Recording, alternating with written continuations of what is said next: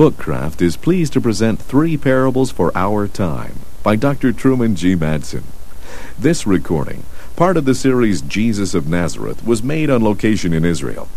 Because of the nature of the recording locations, background sounds may be frequently heard during the recording.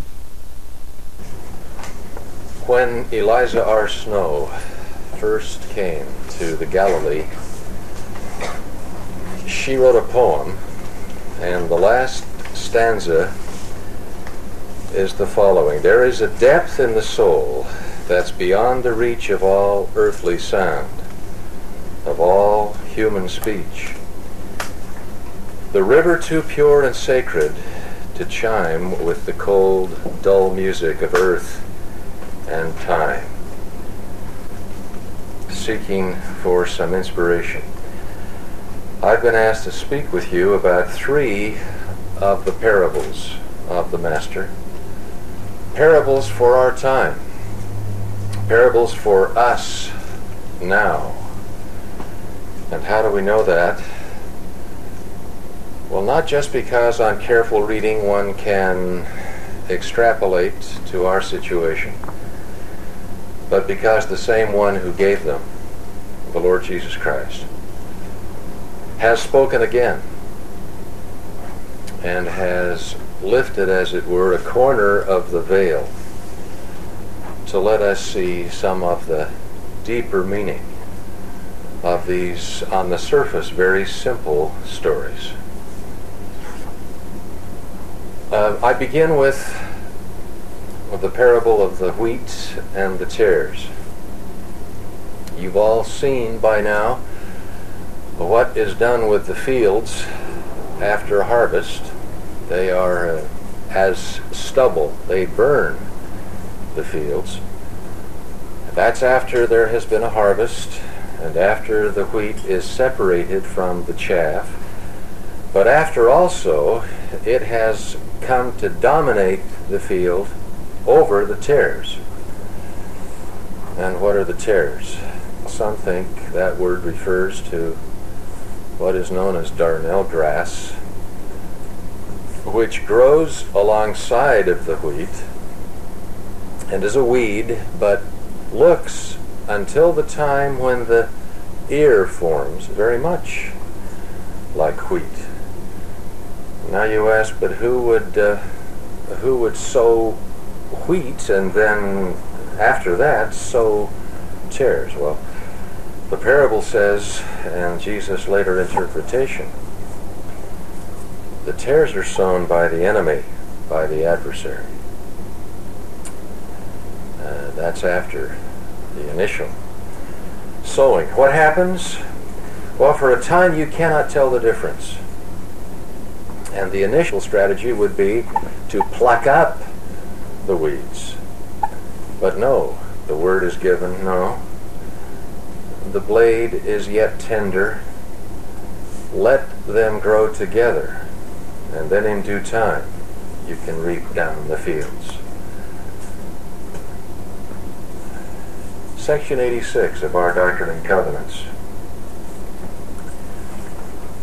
is, in a way, 3 things. It's a patriarchal blessing to the youth of this time.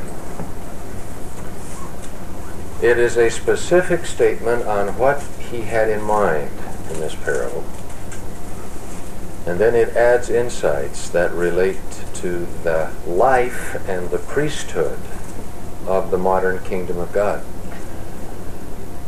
In that account, what we are taught is that the church itself was the wheat, but that shortly after the death of the apostles, the tares were sown, to the point that the church was driven into the wilderness.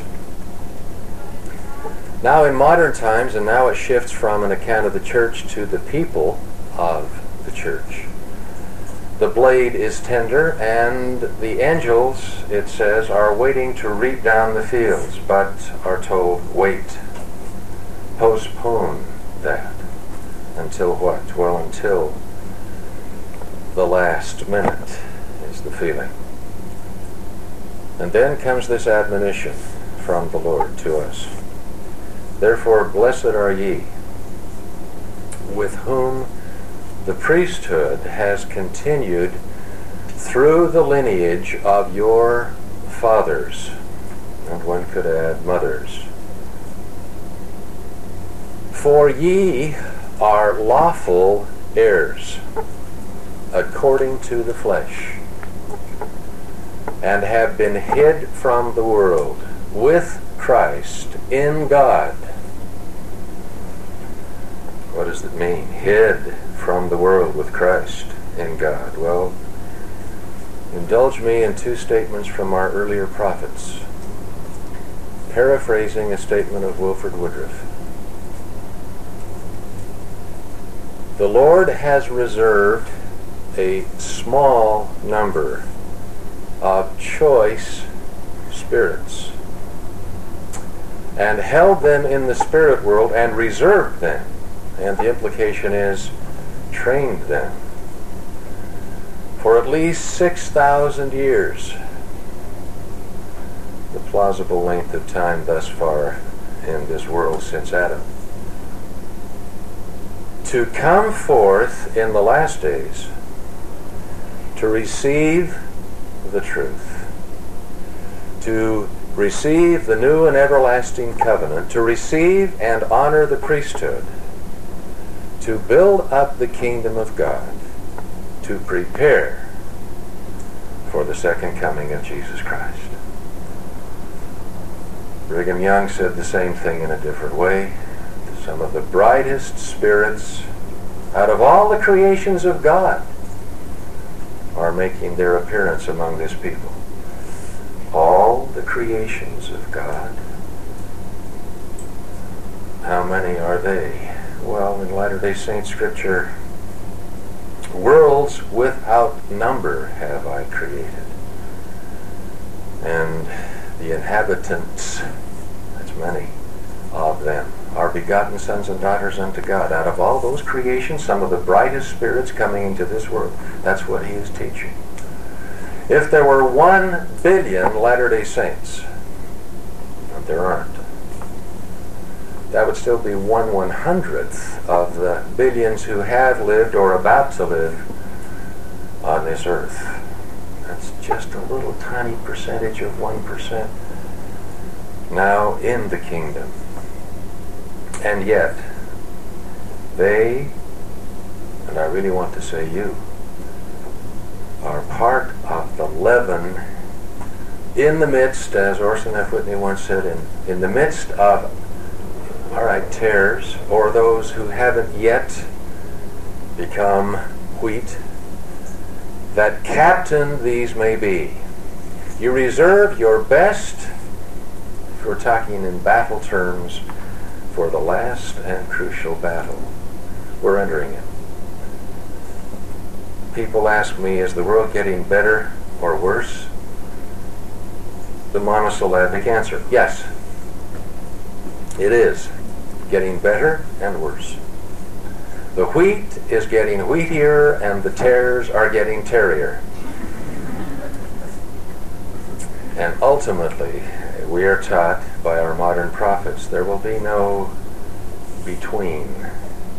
One will either have enlisted to commit, serve, and love the living God, or one will be numbered with the opposition.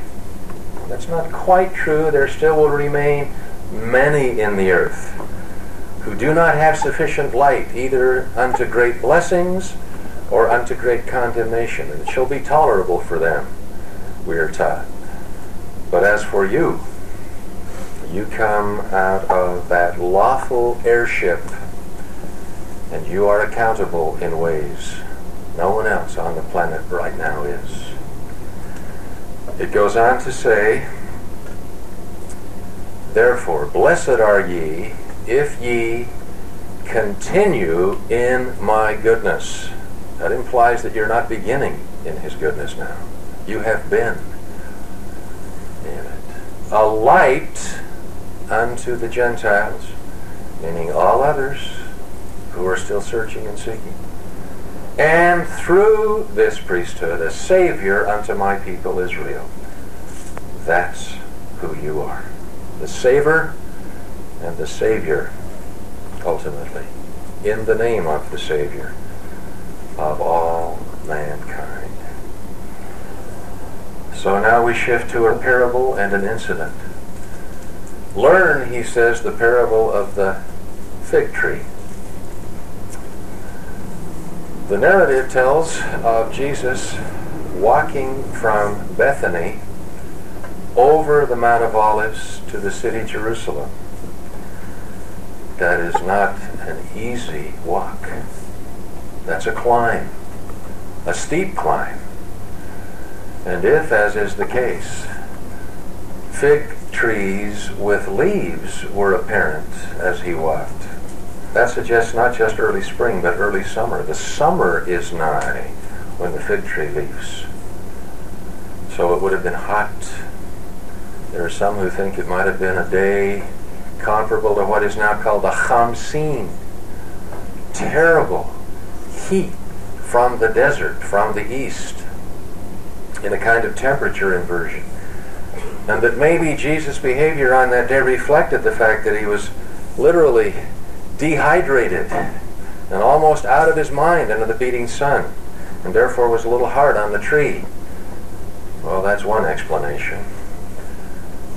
But as he approached, in the distance, he sees the leaves. And it is the case, at least with some fig trees, that what first appears are the lumps, the buds of figs, and then shortly leaves. If there are leaves, there must be fruit.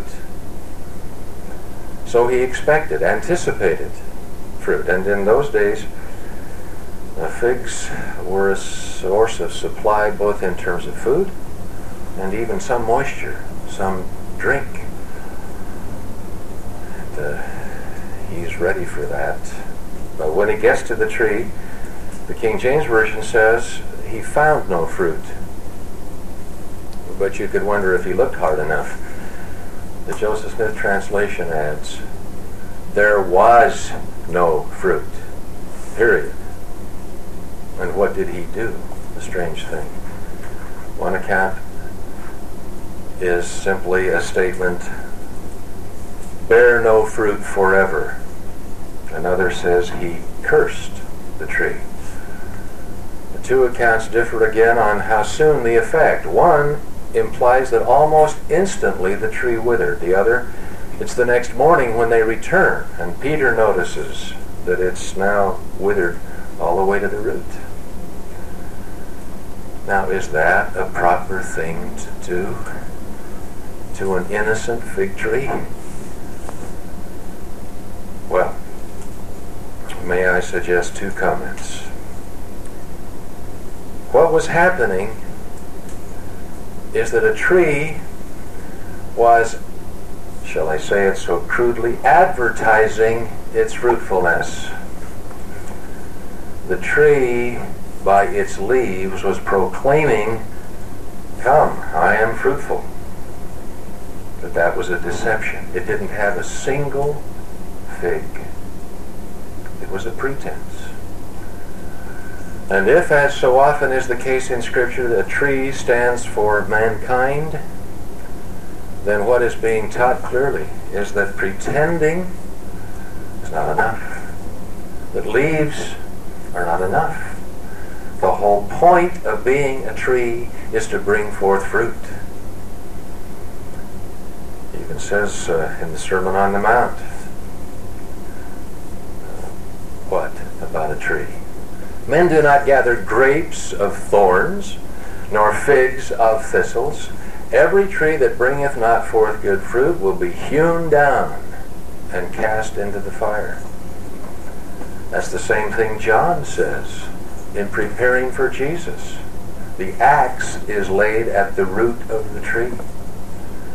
A fruitless tree cumbers the ground. And so Jesus has a parable of a husbandman who is caring for the growth of his trees, comes 3 years in a row, never finds any fruit on a given tree, and says to the dresser of the garden, why is this tree still here? Take it away, it cumbers the ground. And he says, give me another year. I will cultivate it. I will fertilize it. I will care for it. And I believe the person reflected in that detail is Christ himself, who is pleading with the Lord and against even the will of the angels. No, wait, give me another year. Let me try.